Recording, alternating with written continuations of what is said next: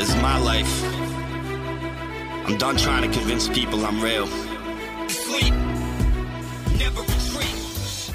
Welcome to the Road to the Olympic Trials podcast. I'm your host, Matt Chittum, and in this podcast, we take a deep dive into the training and racing of some of America's best marathoners as they prepare for the Olympic Trials in Atlanta. And in this episode, we talk to Peter Bromka. Peter is somebody that you may know very well. He is an exceptional writer about running, all things running, really. And in this episode, we talk about his recent performance at the California International Marathon, where he crossed the line just after the 2:19 mark that would have brought him to Atlanta. It was a heartbreaking finish for him and for so many people who've been following Peter's progress over the years. And he's just such a great guy. It broke a lot of people's hearts to see him get that close at age 38 and ultimately not get there. However, with that said, the grace that Peter showed after the race was just simply awe-inspiring and made me want to get him on this show as soon as possible. And I'll just tell you what, he did not disappoint. This episode is one of the most powerful episodes I've ever recorded. So I've, at this point, done between 3 different podcasts, 300 episodes or so. Not only do I do this podcast, I have the Rambling Runner podcast. And way back in the day, I started the Providence College podcast. And this may be the most emotional podcast I've ever recorded. Peter is a wonderfully thoughtful person with a deep respect for the sport. And he just brought so much insight into not only this performance, but the time he has spent training for years now. And it was really just an honor and a privilege to talk to him about all of that. So I'm sure you'll enjoy this episode and this conversation with Peter. Peter, thank you so much for joining me today. Thank you so much for having me. It's my pleasure. And as someone who's been a big fan of your writing for such a long time, it really is a pleasure for me to talk to you. And with the California International Marathon, just under a week past, I really appreciate you coming on. And I'll tell you what, when you thought about what the week after this race would feel like, no matter the result, could you imagine the positive outpouring that you have received? Oh man, it's been overwhelming. I've had some really fun adventures and some really fun races over the past couple of years. But this one, really almost has broken my brain. Just the variety. I hope everyone who sent me a message knows, I've been screenshotting them all. It's one of those things you can't really make sense of it in the moment, and then you also know you want to hang on to it and be able to look back at it forever, basically. Absolutely. And I know for a lot of people, myself included, it was that initial response from you talking about having a full heart that I think touched a lot of people in a very sincere way, because you have lived your running life, especially since you wrote your Burn the Boats post, where you declared how you were going all in to try to get an OTQ, and you identified how you were going to do it. And we'll talk about that post in a little bit more detail in a second. But once that had happened, and you were really living this process out loud, it really got to the point where this journey was more than just yours. Did you feel that at all, either in the build up, during the race, or after the fact? You're gonna make me choke up. I definitely did. And it was interesting because I would get contacted from people all over the world saying, I'm rooting for you. And it was interesting how different messages from different people hit me. I really appreciated all of them. A lot of people, I always say to people, regardless of what pace you're running, I truly believe, what I associate most closely with is the runners who have a goal and are going for that goal, and then are going through the process of unpacking that goal and really grappling with it, more so than any just running at one pace or another. So I really appreciated when people would say, you saying that you wanted to go for the OTQ and saying you were going to take steps to get there has helped me think through how I'm going to approach my goal. And I'm at this life stage, or I'm coming at running from this direction. And those are amazing to hear, and they were always unexpected. And so I really appreciated them. The ones though that, to be honest, that really got me were the ones from. I didn't think I was gonna. I've pretty well processed of this the last couple of days. I didn't think I was gonna be emotional. Let me just take a deep breath. What got me was the guys who reached out, who I consider my peers, who I could tell like really, really wanted to be in my position.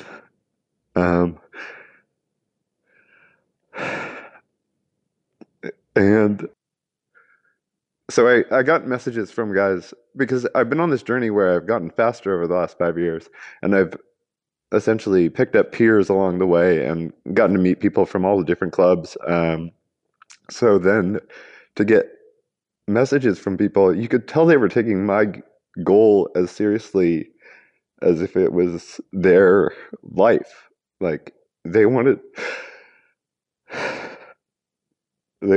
to believe it was possible. And so I just really appreciated them saying that. And I would have people check in different ways, different timing. And I could tell that it just meant a lot to them because I think it's sort of, I very much associate with being that type of runner who is a club runner, so far from the pros, but also like has competed enough that it's not a new thing. And you just think like, I feel like without intending to really, I kicked open this door to like, wait, maybe this is actually possible. And I got to see a lot of my peers imagine. And then I also got to hear from a lot of peers who they know that realistically that window on their life has closed. And so that's why they were rooting for me. For any number of like totally valid life reasons, they have moved on and it's not realistic. And so I felt immense, in a totally positive way, I felt immense pressure and opportunity that I was still hovering in this moment. Yeah, it's almost as if you're at this, this Venn diagram where there's these, there's 3 or 4 circles and you're kind of standing in the middle of it, right? The people who are trying to get some sort of qualifying goal, whether that's OTQ or Boston qualifying or, a handful of others. And like the people you just mentioned, right? The different peers that you've amassed along the way as you continue to progress and get faster and faster with the marathon.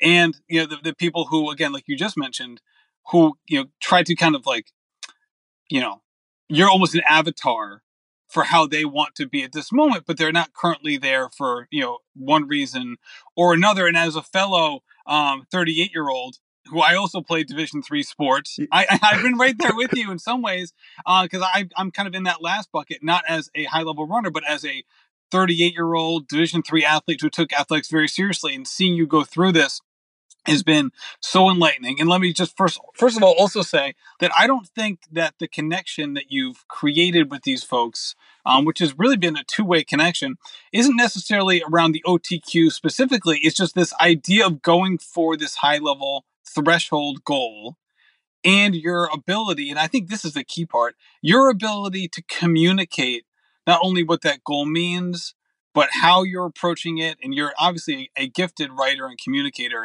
and really getting through it. And that's part of the reason why I wanted to talk about this post, this Burn the Boats post that you put up, where you really dive into like, okay, I'm going for it. And you talk about it, but it's obvious when you wrote this, that it almost sounded like you're trying to talk yourself into it at the same time. It was like almost Totally. like part declaration and part like self-hypnosis.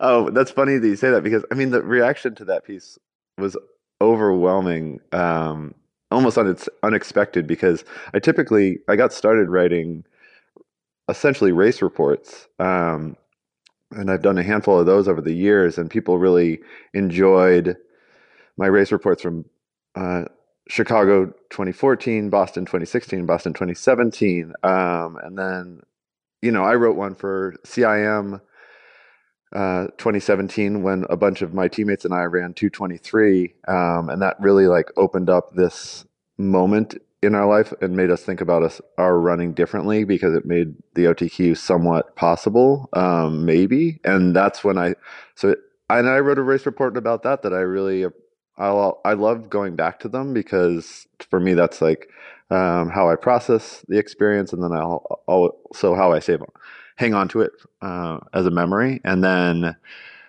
I mean, I think I wrote Burn the Boat mostly on my phone, a lot on a plane as I was going through this experience of, like you're saying, trying to make sense of it, talk myself into it mentally, really thinking through the steps it was going to take physically. And I didn't really know, but I was just sort of laying out my best estimation of what it might take. Yeah, and leading into that, you just mentioned the 2:23. Heading into that California International Marathon, you had joined the Bowerman Track Elite Group, which is, as you put it on the House on the Run podcast, where you're not professionals, but you try not to be unprofessional, which is a great line. I love that. And before that, and you mentioned it in the post, you had basically set 5-minute PRs, and you were basically tasked with doing that again, this one more time. And obviously, as you've gotten faster, it sounds like, all right, well, it's just another 5 minutes, but obviously a percent increase is a totally different matter. So it seems like now you really approach this race, very mindful, and in a very gracious and positive way. But it's interesting, I feel like, with this post, where there's like this section in the middle, which is almost like an ode to my haters, either real or imagined. Where it's like, I'm going to read it if you don't mind. Oh, please do. This winter at the Cal International Marathon, a train of dreamers will leave the station on 2:18:59 pace, and I'll be on it because I can. And here we go. Even if I probably can't. Everyone I know says I can't. The timetables look grim. My competitors will likely scoff at the very notion, and my friends, those who have hung up their flats and see the sport more clearly from the outside, the haze of the ambition, through supporting me steadily, can't see their way to betting on my success. It's so unlikely that it's stupid. It's an absurd goal that I'm neither talented enough nor focused enough to achieve, but what if? And I love that. And I don't know if you had felt these pressures or external factors, or if these were just your inner demons, emptying out on the page. Even as you read it to me 2 years later, I can see the faces of the people I was thinking of as I wrote those lines. And, some of them are my rivals and some of them are my closest friends in life, because I've had really good friends who have followed me along this journey. And I've run some marathons with them over the time. But as I thought about putting out that I'm going for the OTQ, I knew that they would be my closest supporters, but also like, oh man, this is grim. What it's going to take is going to be really tough. One thing I like about that sentence that I want to reference back is the timetables, because not everyone knows about these. There's just enough data from running over the years that there are like VO2 max tables where they equate relative performances to one another. And what I love about the marathon is I basically broke the table for the marathon for myself. And it's allowed me to go like way further. There's just such an X factor in the marathon. There's so many forces at play. And so if I look at all the times that I should be able to run it, like the mile, the 5K, the 10K, the half marathon, I haven't really come close to those, but then I hit a marathon time, and it's like, wait a second. And so there's just something magical to that for me, but certainly even 2 years ago, I looked at those tables and I thought, oh gosh, this is a lot of work. Yeah, and you had a lot of success and improvement. You were a very good runner to begin with. Let's make that part clear. But you had still improved at a pretty rapid rate at this distance for quite a period of time. With that said, you also frame that moment where you finally decide, okay, I'm going to do this, as this paradigm shifting moment. So with that being the case, how has the way that you've approached running, either, from a training perspective, cross training, mental training, all of those things, how has that changed in the nearly 2 years since you made this decision? Oh, it's a good question. It's been a pretty steady progression. It's gone, like, knock on wood, so fortunate. roughly according to plan. My mileage has steadily increased. I do a similar weight training routine that I used to do, but continue to do more with more weight. I Someone said to me, I forget when in this, that he's like, man, back when I was that fit, we did a hell of a lot of running at 5:15 pace. And for some reason that just stood out to me as like, yeah, that's what it's going to take.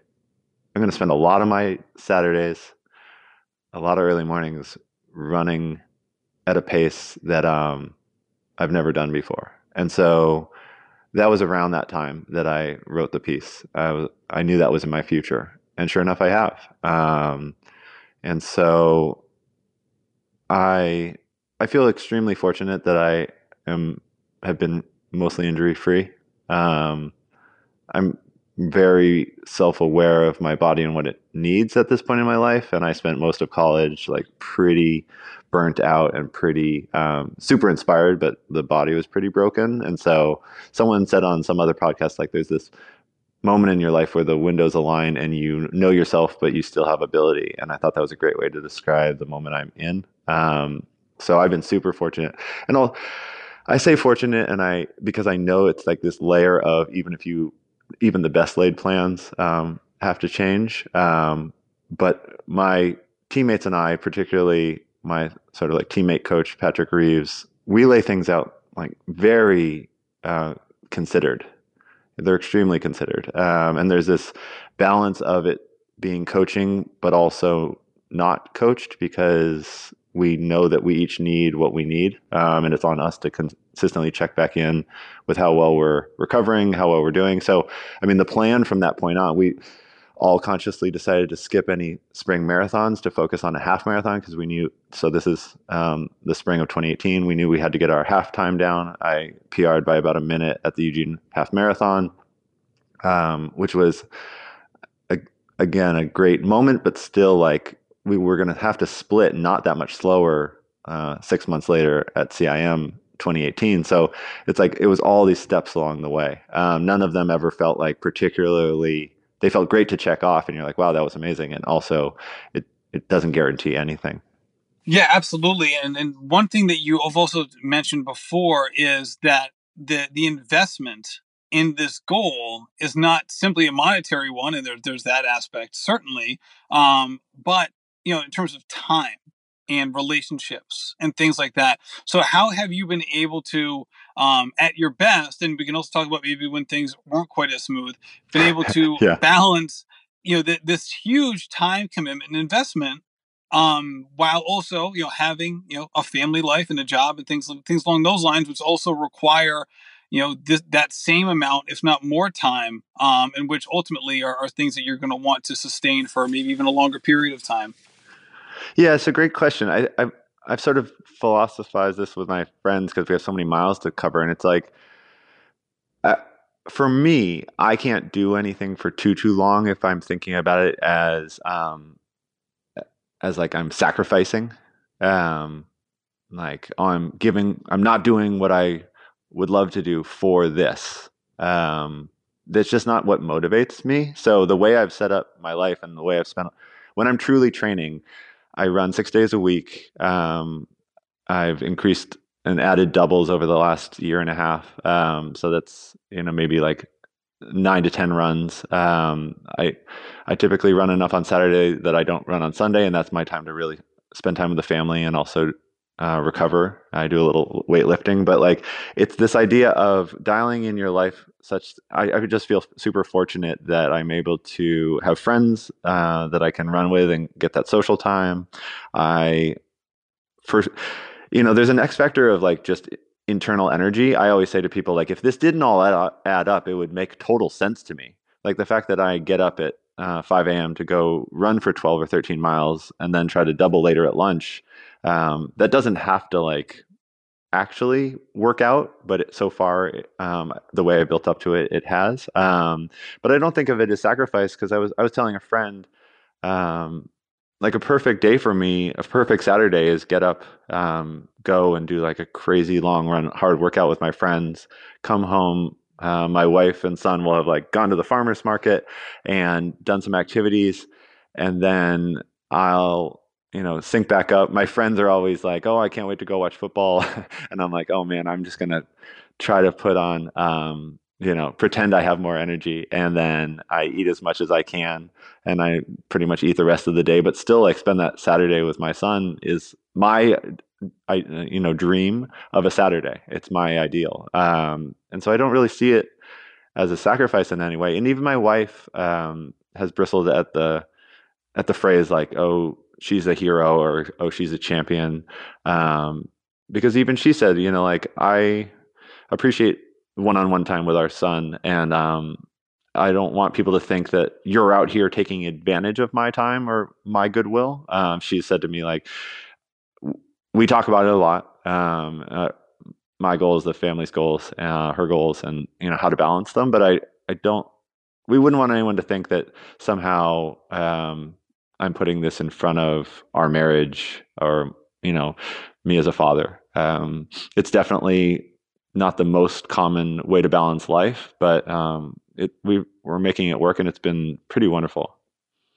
Now, how have you balanced the for the love of the game type feeling with running, with also being goal focused and, having not only a goal that, people are aware of and that you talk about openly, but a goal that also, is something that, it's not as if like it's a BQ goal where you could try it every year, right? There's these 4-year cycles with your goal, which makes it much more time intensive and time dependent. So how have you been able to, kind of manage both sides of that? It's funny you use the word manage because I think it is to manage, and at the same time, like about a month ago, I took a little bit stock of the situation. I'm like, man, I'm pretty deep into this now.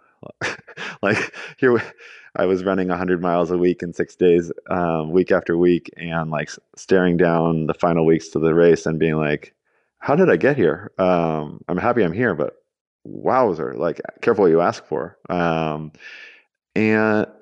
to me, all of it makes sense because I have teammates who are also doing it, and then I have teammates who are injured and are trying to do it, and I'm able to see how much they're struggling, and it makes me feel thankful. It makes me feel like, oh, I'm doing okay. Like it's actually coming somewhat easily for me. So I have people write me from all over the world. I have people who say like, I work 90 hours a week, and I'm having trouble fitting all the running in. And I say like, I totally understand that. It might not be in the cards. I feel super fortunate to have work that's flexible enough that allows for me to do it at a laptop and then make the hours work. But it absolutely doesn't need to add up in the same way, or it might not add up for some people.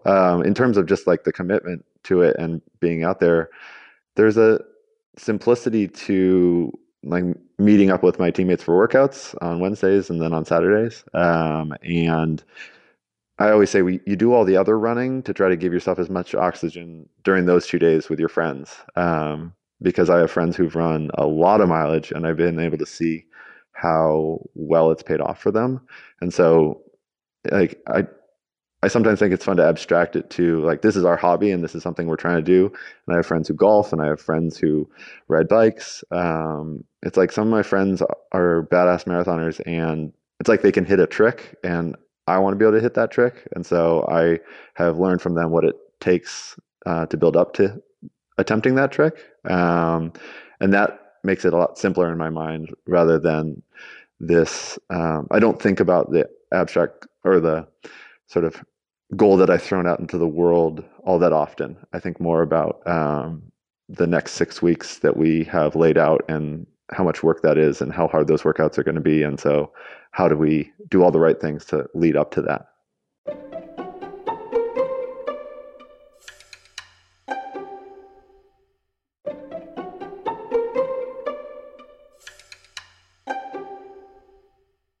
Now, did you ever expect to be as well versed as you are this week in the difference between gun time and chip time? I just can't even process how absurd it is. 2 years ago, my dad looked at some posting about gun time chip time, and he messaged me like, stand towards the front. Um, and I messaged back like, yeah, I know, but the at the same time there's a chip time, and in is it really going to come down to that? So, and even in the past 3 days, I've had people say, I actually know I've run with Joey Joseph, who's the last qualifier currently, and his gun time is 2:19:01, and his chip time was below. He had a story written about him online, and I've run CIM with him in the past, so I know of him, and I fully understand the workings of how fast he ran in Indianapolis this fall, and how it's 3 seconds different than mine. Yeah, you guys ran the same pace. Spoiler alert.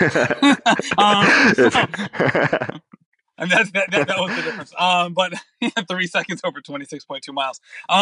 So you mentioned like last month you were in that moment of like, okay, like this is happening. I'm in it. The moment has now come. So as you were preparing for race day, what was your sense of how fit you were, and what was the race strategy that was coming from that idea? Oh, interesting. So I've tried to describe this in the past, but because I got into marathoning really by doing Boston. I mean, I started marathoning 5 years ago because the Boston bombing happened, and a bunch of my buddies and I said, we should run Boston 14. And so I qualified, and then got injured qualifying because it was super short notice. But then I've run Boston 3 times since. And Boston, although some people can negative split it, it lends itself to a positive split. Because the hills are harder and the downhills are easier. And so if you can manage it, I've run some good times while also positive splitting.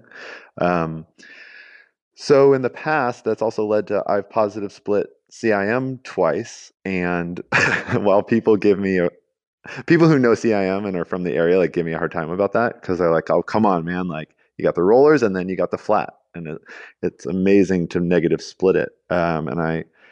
There's like a dreaming element to going out and seeing like how thinly you can slice it if you're not that fast a guy like me. Like, if you're looking at your marathon PR, you're like, your half marathon PR, you're like, how closely could I come to that and still hang on? And so last year I went out in 68 minutes and 48 seconds, and I slowed down to 2:19:40.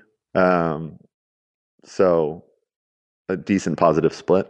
And so this year we were fairly committed to going out easier. And I, just knowing us, never believed we would split the half marathon. From 6 months ago, I didn't believe we would split it like right at 69:30, which is halfway for 2:19. Just because, and we had a lot of these conversations in the final 2 days. I said, the thing about 5:18 pace is we don't like to see 5:20s as a group of friends. Like, we just don't, even though it's only 2 seconds. We'd much prefer to see 5:16, 5:15, but if you run a lot of 5:15s, you're actually running a different race. So again, like, I've posted about my training, the types of runs we do. We don't go into these races with a whole lot of chance or a whole lot of hope for what we'll be able to glom together. And I'm actually, like, on the race day, I'm super impressed by, I've gone deep into the articles about, Parker Stinson, or like, this is super interesting. Parker is a champ, and I'm a huge fan of him, being from Oregon, and looking at some of his workouts and then what he did at Chicago. I was like, I don't know if I would have had the confidence to run what he did based on his workouts. If you just look at the numbers as relative, he really gets, I mean, we know he's a champion. He's a fiery guy, and he puts it together, and he really races. But for instance, so we always do 3 weeks before a marathon, we always do what we call dress rehearsal, which is essentially stolen from the Hanson's program, I believe, years ago. It's 26 kilometers or 16 miles at pace. And we almost always run that faster than pace, because we get excited, or it's just sort of what occurs. But it's a time to practice. And this year I ran 16 miles at 5:12 pace. So that kind of broke my brain only because it was not that hard relatively. It was so much faster. And I spent the last 3 weeks wondering, like, what lies on the other side of that 10 miles? So it gave me huge confidence, and it also made me nervous because I didn't want to become overconfident. But I couldn't believe that I had just done it on the day. It's a huge achievement from a training milestone perspective, and then also it doesn't mean anything because all that matters is the race. But it's just to say that I said on the eve of the race and on race day morning to my friends, like, I am so glad we did the dress rehearsal, because absent that, even though I've done a bunch of workouts that I've never done before, I don't know. I was using it as a mental backstop. Like, whenever I would start to get nervous or afraid of the race, I would just immediately go there and remember how well that went, and then go back to, like, focusing on the race. And so we had a lot of confidence. My teammates and we have a young guy who joined the team, and he blew me apart the last 3 miles of that 16 miler. He just absolutely took off so fast that I had a couple of teammates. And the thing about distance running, if you're not on a track and there's no clock, is like your teammates who are on the sidelines, who were doing some other workout, they don't really know how you're doing. So they were like clapping, like, hey, Bronco, you're doing okay. Hang in there. And I'm like, I'm running so fast right now. But those are the things that we simulate. We set up a bottle table, and we go around this 2-mile loop 8 times, and it had hills in it. It had downhills. And so it's all to say that we don't arrive on the starting line with a whole lot of wonder about what's possible. And CIM, especially over the last couple of years, is such a unique race because of the large number of people aiming for the OTQ, both men and the women, where on some level, race strategy can almost get thrown out the window simply, even if you had a certain idea in mind. It almost seems, as an outsider, where you'd almost kind of abandon that and say, you know what, I'm probably just better off sticking with this group. Like, I have the group effect going. There's like the wind, if it does become windy, you kind of have that windshields as well. And just that positive feeling of, okay, we're all in this together. Like, did you catch any of that? And does that on some level trump even at a music school level, any kind of race strategy that maybe you would have come into the race holding? Yeah. And the fact that it was our 3rd year at CIM in a row, we had definitely learned. So, for instance, 2 years ago when we ran 2:23, we definitely had a moment of kind of like ego where we were running 3 abreast teammates. We looked over our shoulder and there was a huge pack behind us, and we were like, oh yeah, like, we set the pace for the pace we were going, which was about 5:30.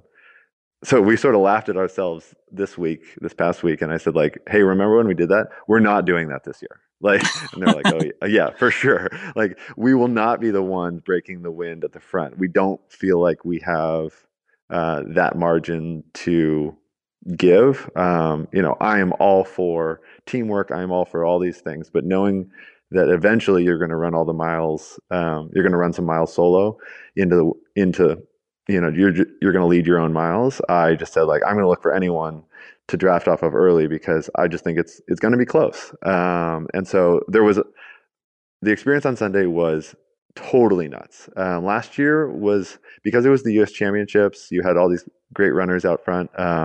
It lent itself to more of these micro packs, more of a stream of micro packs.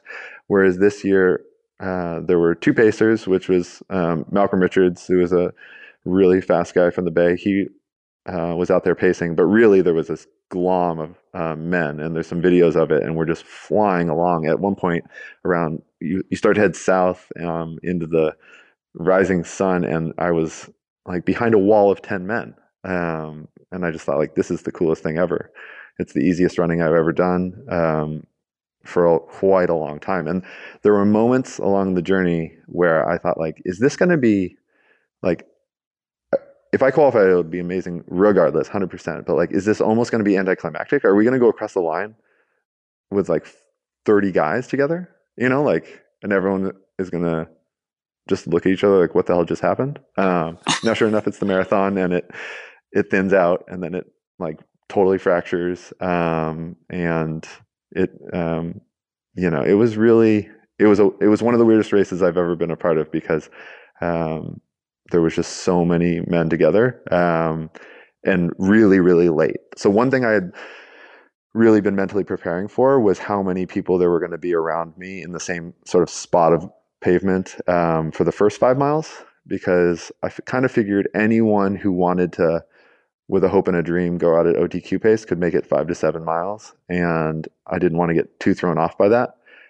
So that's what I'd really planned for. But when I turned the corner and hit mile 14, 15, 16, and there was still this massive dudes, I was like, I just don't know where else this has ever occurred. At one point, I apologized to a guy who I just bumped into, and he just said, "It's going both ways, man. Like, no worries." Because he had bumped me and I'd bumped him.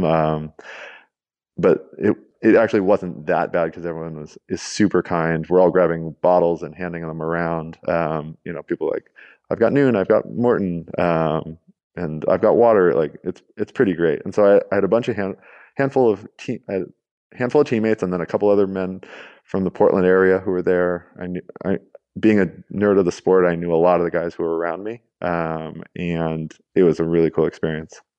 Yeah, it's like I can imagine the kind of like the funny, the funny introspective moments, maybe earlier in the race or in the first half, where you're looking around like, okay, like once a mile, there's like a chorus of GPS clicks. Mm-hmm. Right? Or like, the alarms have been hysterical to hear. Or like the one person's GPS is like a little bit off and like 10 seconds lagging from the other people. Or just like looking around and seeing like the sea of Miami Vice shoes, like the pinks and the greens, and all that. It must have just been so funny from time to time, just getting like this idea of like, wow, like this is just one big pack of dudes who like, we're all doing the same thing. We're all dressed the same on some level, and we're probably all so different. But it is such an odd and kind of spectacular thing for both the men and the women at that race. Yeah, I've definitely seen photos of the women's pack in here. It sounds like a pretty awesome experience. Just like consistently, there's been some really large packs at races for the women, and they've really worked together and had great camaraderie. We had a lot of that this year. Now, was there, obviously everyone's taking it seriously in your group, right? You all have a very similar, goal and time goal. So what was it like from a chatter standpoint within the group as the race progressed? Was there a lot of chatter? Because obviously, you're all, I guess you have such a big group. You all have like, obviously, aligned interests. You probably know a lot of the people in there, but it's also something that you're trying to take seriously. So what was the social nature of the group? Oh, it's an interesting question. Not a ton of chatter, a lot of like slip remarks. Early you're trying to stay calm. And so we had one of our Bowerman Elite teammates, Julian Henninger, he qualified, and he's a very talented runner. It was his first marathon. Seeing him afterwards, he's like, "How do you guys do this?" And we're like, "Well, you get to do another one in 3 months." So when he didn't have a qualifying time, so he found us from the general start. He worked his way up from the general start, only a handful of seconds behind. But then he was like, "What's up, boys?" And we're like, "Hey, good to have you." So a little bit of that. And then more of just, among the masses, there were certainly, people saying like, "We're good. Okay, we're on." I will say, particularly within the first, 5 to 10 miles, a lot of the men around me are running so far over their head that they don't have a lot of extra oxygen. They're certainly not chatting. But there's people like from all over the country that I would slip like a hey to, and they, maybe we'd never met in person, but we follow each other on Instagram or something like that. And it was a good mental distraction for the early miles, where you really can't, if you're going to make it all the way, like you can't be that far over your skis. And so there were we touch base occasionally. There was around mile like 17 or 18, I was running with Nick Roche, a local Portland guy who runs for the Jacuzzi Boys, but he's a good friend of mine. And I felt him tug at my jersey. And I kind of like snapped my focus, and I realized, I was surging to try to catch a mini pack. It was after the large pack had kind of fractured. And I said, thanks. You're right. There's no need to catch them right now. We were running about 5:14, 5:15 pace, risking starting to go faster. So there's little cues here and there. And then, by the end, you're just searching for like anything you can construct that will keep your mind moving forward and keep you like fully locked in. So David Melly from Boston, he's part of the Tracksmith team. So he was in like maroon half tights and a maroon sash. I'd seen him, sort of been tracking him ahead of me for miles and miles and miles. And when I eventually passed him, I was like, come on, Melly. And he, kind of just grunted back at me like, yeah. But you're just looking for like, who can I work with? Like, how can we do this? And so, even if you have never met before, you're just like in that moment trying to find a teammate to get you to the line. Yeah, and obviously you put everything you had into this race, right? There's not like you didn't cross the finish line and all of a sudden you're like, you know what? I had this reserve that I could have gone to. I mean, I've seen the video of you, during the last 100 meters. I mean, you're obviously like kind of tying up, but you're pushing as hard as you possibly can. So you just mentioned that early in the race, you felt great, right? You had this wall of 10 dudes in front of you. You were feeling awesome. When did you still ran an excellent race and you were able to really, work hard. So when did it go from, okay, I'm feeling good, to all of a sudden you're going through that typical marathon feeling of, okay, I am extremely uncomfortable, but I'm still okay. Like when did that start to hit you? It really, like with 5 miles to go, there's a bridge at 21 and a bit. And coming off that bridge, there's a video of me somewhere going over that bridge. And I'm like, I don't look so hot. One of the benefits of having run the race 3 years in a row is I knew then I wasn't feeling that great or as good as I had felt 5 miles before. Again, we'd started to, I forgot this actually. I said to Julian at mile 15, I said, 5 more miles, then we can have some fun. Because I know he's a super fast dude and he was going to qualify as long as he could keep it together and as long as he didn't surge too much at mile 15. There's a lot of talk of like, I felt great at 16, and you're like, well, sure, but like save any mental and physical energy for later. Just get right. It's just like I would hope so. Yeah, exactly. You better feel good. So as I unpack it, I'm super conflicted because I've run some really, I've run Boston 3 times. Boston, I have a friend running in the spring, and I was like, just remember from the beginning of this block, you will feel like trash, and everyone feels like trash. And then it's what you can do with the trash that you have that will determine how well you finish Boston. And I know that's all relative. Like bonking is bonking. It's different than the legs kind of going to trash. But I hit the riser to the bridge at 21, and it hurt because it's uphill, and I wasn't feeling as good as I had been. But I mentally noted that I felt better than I did last year, because by that point last year I had slowed even more. I'd slowed to like about 5:25s, then to 5:30s, and so it was a little surreal. And one of the things that I think will always haunt me about the race is I felt better than I've ever felt. And so there was a bit of, I was telling my friend, there's a great video from last year with a little over a half mile to go. My friend Paul Leake is screaming for me to fight for it. And I was so maxed out at that point last year. I had slipped from 5:15 pace to about 5:40 pace. And if you do that, again, all these paces are relative. It doesn't really matter. It was physiologically different enough that I knew I was screwed, and I had to give it every single thing I had to keep the pace respectable. And at that point, I knew that OTQ last year was gone, but I was trying to make it under 220. So I was really pushing. This year, it hurt, but I was still running like 5:22 pace. And so I'm like, this is going okay. And I feel better like in this block. I recall this block from last year and I feel better than I felt last year. So, in the most surreal way, it really hurt and I did really push, but I certainly wouldn't say it was anywhere close to the most painful marathon I've ever run. And so that's like a weird thing to take away, because you'd like to say, and people have said to me, you know, I know you were digging. I know you gave it your all, and I don't think I didn't give it my all. I don't have an answer for, oh, this is the clear split that did me in, except for the last mile. I will say the video for me of the finish is always misleading, because it was absolutely, it was terribly, terribly hard.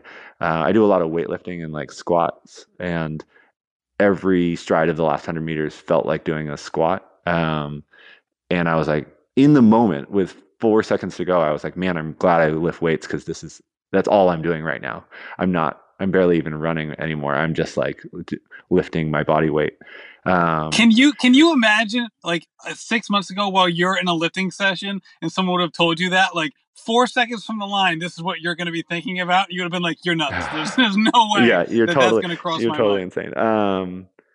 But though it is totally insane, and yet,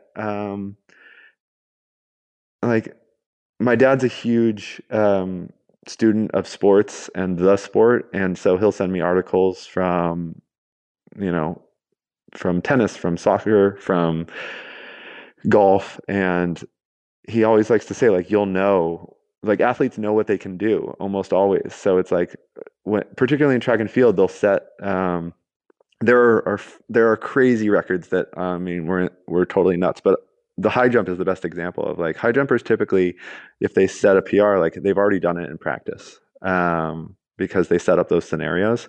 And so there have been times when I broke 60 seconds for the quarter sometime this spring, and my teammates are like, how the hell did you break 60 seconds for the quarter? And I'm like, well, because I lift weights. Like, that's the only reason I'm able to do that still, this many years later after, you know, being a teenager, is because of weightlifting. And I figured that out a couple years ago. I did some track workout and I was like, I have no idea why I should be able to run this fast right now. And I realized it was because of some of the weightlifting I'd been doing, because it sure as hell wasn't from like the easy mileage, and it wasn't from the tempo sessions. It was just so different. It's like fully lactic. So what I'll say is a video of kicking, when you go from aerobic to slightly aerobic, anaerobic, to then fully anaerobic at the last quarter mile, you know, that's what the end ballpark could look like, no matter how well you'd done the previous 26. I mean, there's always the people who kick it in and they haven't really given it all. But what I was saying is, like, yeah, at the very least, I know I didn't leave a second and a half. Oh, because I should say races round up. So it's actually less than 2 seconds. I mean, you round up to the closest second. And so I know that I didn't leave it out there in the last quarter mile, because, I mean, in one of the most amazing moments of my entire athletic life, like, my teammates were standing there at a quarter mile to go, and they were like, you got to go. And so I know absolutely I didn't have anything left in the final quarter. I've obviously thought about mile 26, mile 25, mile 24, and really tried to, you know, consider it at least. But yeah, it's a long race.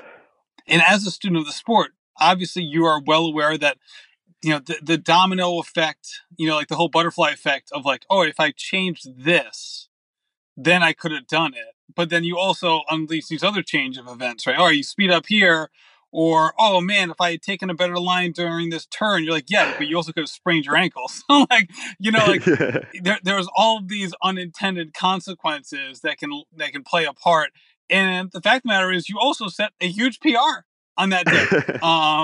So let's just talk about that finish line feeling, because I know that, you know, you obviously are, you know, these two huge emotions of, like, you know, you have this goal, you know, did you get it? Did you not get it? There's that uncertainty there, but you also have this feeling of, like, you obviously had just had, from a marathon at least perspective, the race of your life. no matter what the extraneous connections are to threshold level goals and things like that. Like just in a silo, you'd run the best you'd ever had. So what was that finish line feeling like for you? To be honest, the finish line experience that I had felt like being trapped inside of a movie, kind of. It was like watching, it was almost like out of body, like let me out of this movie. I want to have just like qualified. It was like, I mean, I like crashed to the ground, as much emotionally for emotional reasons as physical. Like I finished and I probably could have stood there, but I like couldn't even, it's really hard to mentally hang in that zone for over 2 hours. I find the mental side, I think I'm both good at it, and I find it infinitely harder than the physical side, because you're just so like, you're running at mile, and I've written about this, like you're running mile 8 and you want to be finished. You want, like, you're dreaming of the finish and you have to run that mile. So to finish and then look at my watch and see 2:19:01, and then have friends like come over to me, and I was just so in shock about the absurdity of the situation. They were looking at me, and I mean, I've been at finish lines and watched the people finish. I was there last year when that woman like crawled across the line and technically got her bib across the line right at right under 2:45:00, and heard the whole crowd go, "Oh!"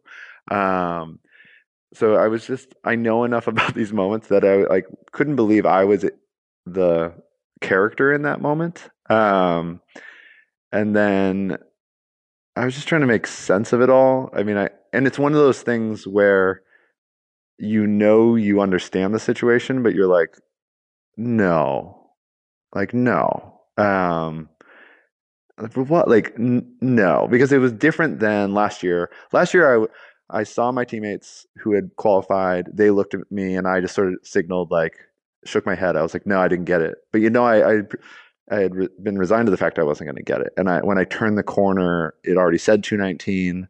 And so to turn the corner, if there's anything I want to fault myself about, it's like I had pictured qualifying, and I had mentally run through what it would feel like to turn the corner with like 2:18:15, maybe if we were cutting it close, and then to come through. You like dare to dream about like what do you do with your hands? Like, how do you celebrate? And just to be so happy. And so to be there and be like, not only did I just find out that it wasn't going to happen because I didn't know, also to have chip and bib time, like, the gun time was 05, and so everyone was like, oh, he was over. But then to know that I really am not aggressive at the start line. I like want to find the pack. And so I knew that a couple seconds. And so sadly I had to live for, I don't know, any number of minutes or half hour being like, I mean, I think I counted to 5 a couple times. And I was like, is it possible it took me 5 seconds to get to the line? It's absurd. CIM is an efficient operation, and they, as an elite start, they got me right towards the front. It was never going to take me 5 seconds to get to this start. But last year it had taken us 5 seconds, because we were not seated all the way up there. So in a story I'm sure my family will laugh about for ages, and my mom like can't believe she did it. I got on the phone with my mom, and she said, like, I'm so sorry. And I said, no, thank you. Like, and I cried to her, but also like thanked her. And then she said, P, like, when did you know you didn't get it? And I just said, Mom, I can't talk.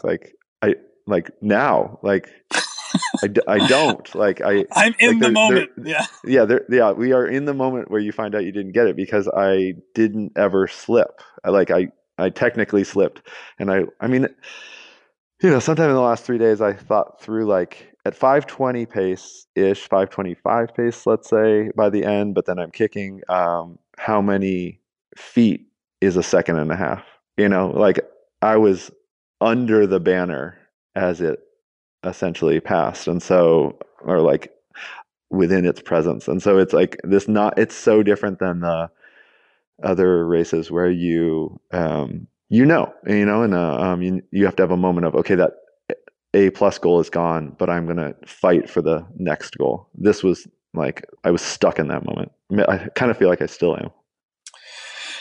Right. No, and that makes a lot of sense. That whole, like, feel like you're caught in a movie type feeling, the way you described it. I thought was really well put. And I think anyone who's listening to this can imagine that.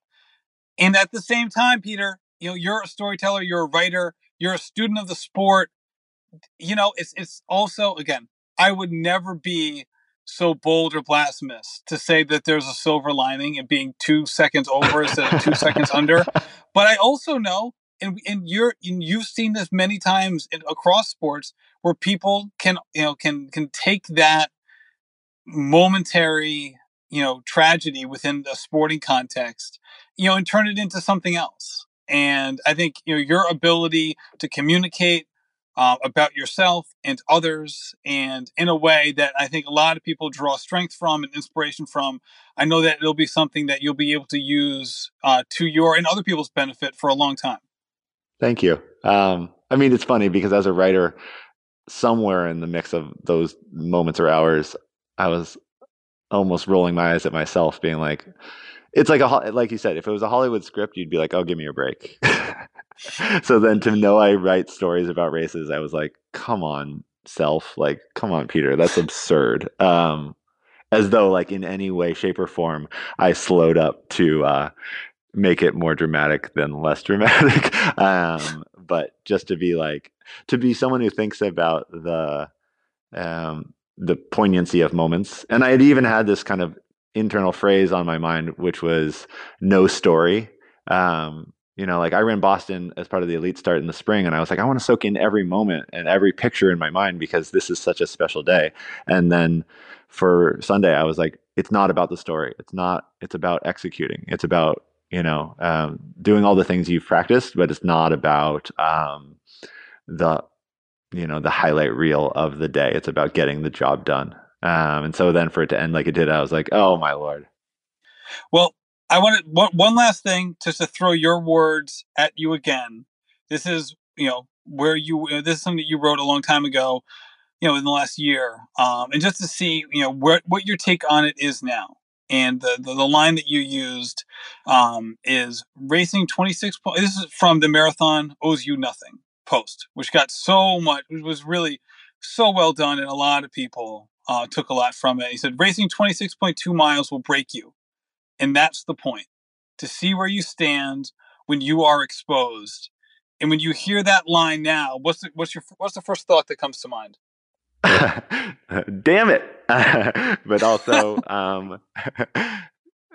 it's true. I mean, we could talk endlessly about what the trials, I mean, that's why I've been, what the trials represents, from the front of the pack to the middle of the pack to the back of the pack. I mean, I think it's possible, I've learned in this experience, to really want a goal and really want to be something, and also really understand yourself and know where you sit. So if I'm exposed and I am always like just on the outside, I also know the other handful of men who just missed, and I'm extremely proud to be peers with them. I know how easily they could be light years ahead of me, and how much work it took to call them peers. Like I just have interacted with them quite a bit. I've seen their strength. I've deeply respected like their racing and been like, man, I'd love to race at that level. So to be peers with them is already just an insane achievement. I could talk endlessly about like the people I'm gunning with at the end of a marathon. I have, for my entire running life since I was a little kid, felt I was not good as. So it's I mean, there's so many silver linings. I could just go endlessly. I find that's like a bit indulgent, but it's part of sport. So I take great appreciation in it, and I also know. I mean, I said to my wife, I said to several people who would listen, like, I'll be fine either way. Like I really will be fine either way. And there's a lot of discussion nowadays about like careful chasing goals and thinking they'll change you or they'll change everything. No, I mean, if you're able to say you're an Olympic trials qualifier, it's something that you can, hold for the rest of your life. And at this point I can't, but I also know that I am fine. I was always going to be fine without it. And in many ways, I have so much respect for that level of running that I had to come to a resolution that it was okay that I wanted it and that I didn't necessarily think I belonged. I knew I could potentially do it, and it didn't mean that it was going to define me. Well, overwhelmingly hard efforts can provide and give character, but they also oftentimes can reveal it. And if this is you exposed, it definitely shows the character that you have, and it's a monumental one. So thank you so much, Peter, for sharing this entire journey with us today. Obviously, there's more to share, and you've written so much about it, but I really appreciate it. Thank you so much for everything you've done for the running community and for sharing it here. Thank you so much. Thanks for your work. Peter, thanks again for coming on the show. My goodness, that was so just moving. There are so many adjectives I could use, but ultimately I just want to express gratitude and thanks, not only for coming on this show, but for everything you're doing in the running community. It really makes all of us better, and we cannot thank you enough. Thank you so much for listening, rating, and reviewing the podcast. I really appreciate it. We're going to do a lot of post-CIM stuff up until January. Right now we've got a couple more weeks left in 2019. We're going to do a lot of CIM stuff, and then we'll dive back in to some of our more regularly scheduled conversations with the athletes we've been following all year. I have 2 special episodes that I can't wait to deliver at the beginning of January. More on them later, and just a lot more good stuff. So make sure you subscribe to the show so you can keep abreast of all the things that we're doing. Thank you so much for listening, and happy running. This has been a production of the Rambling Runner Podcast Network. Thank you to my producer, David Margetti from In Post Media. Also, thank you to Meta P for the music in his song, Evolution. Never retreat. They stand their feet. Plan me reach. I ain't settling cheap. Crushing is deep. I'm a real person. Real version.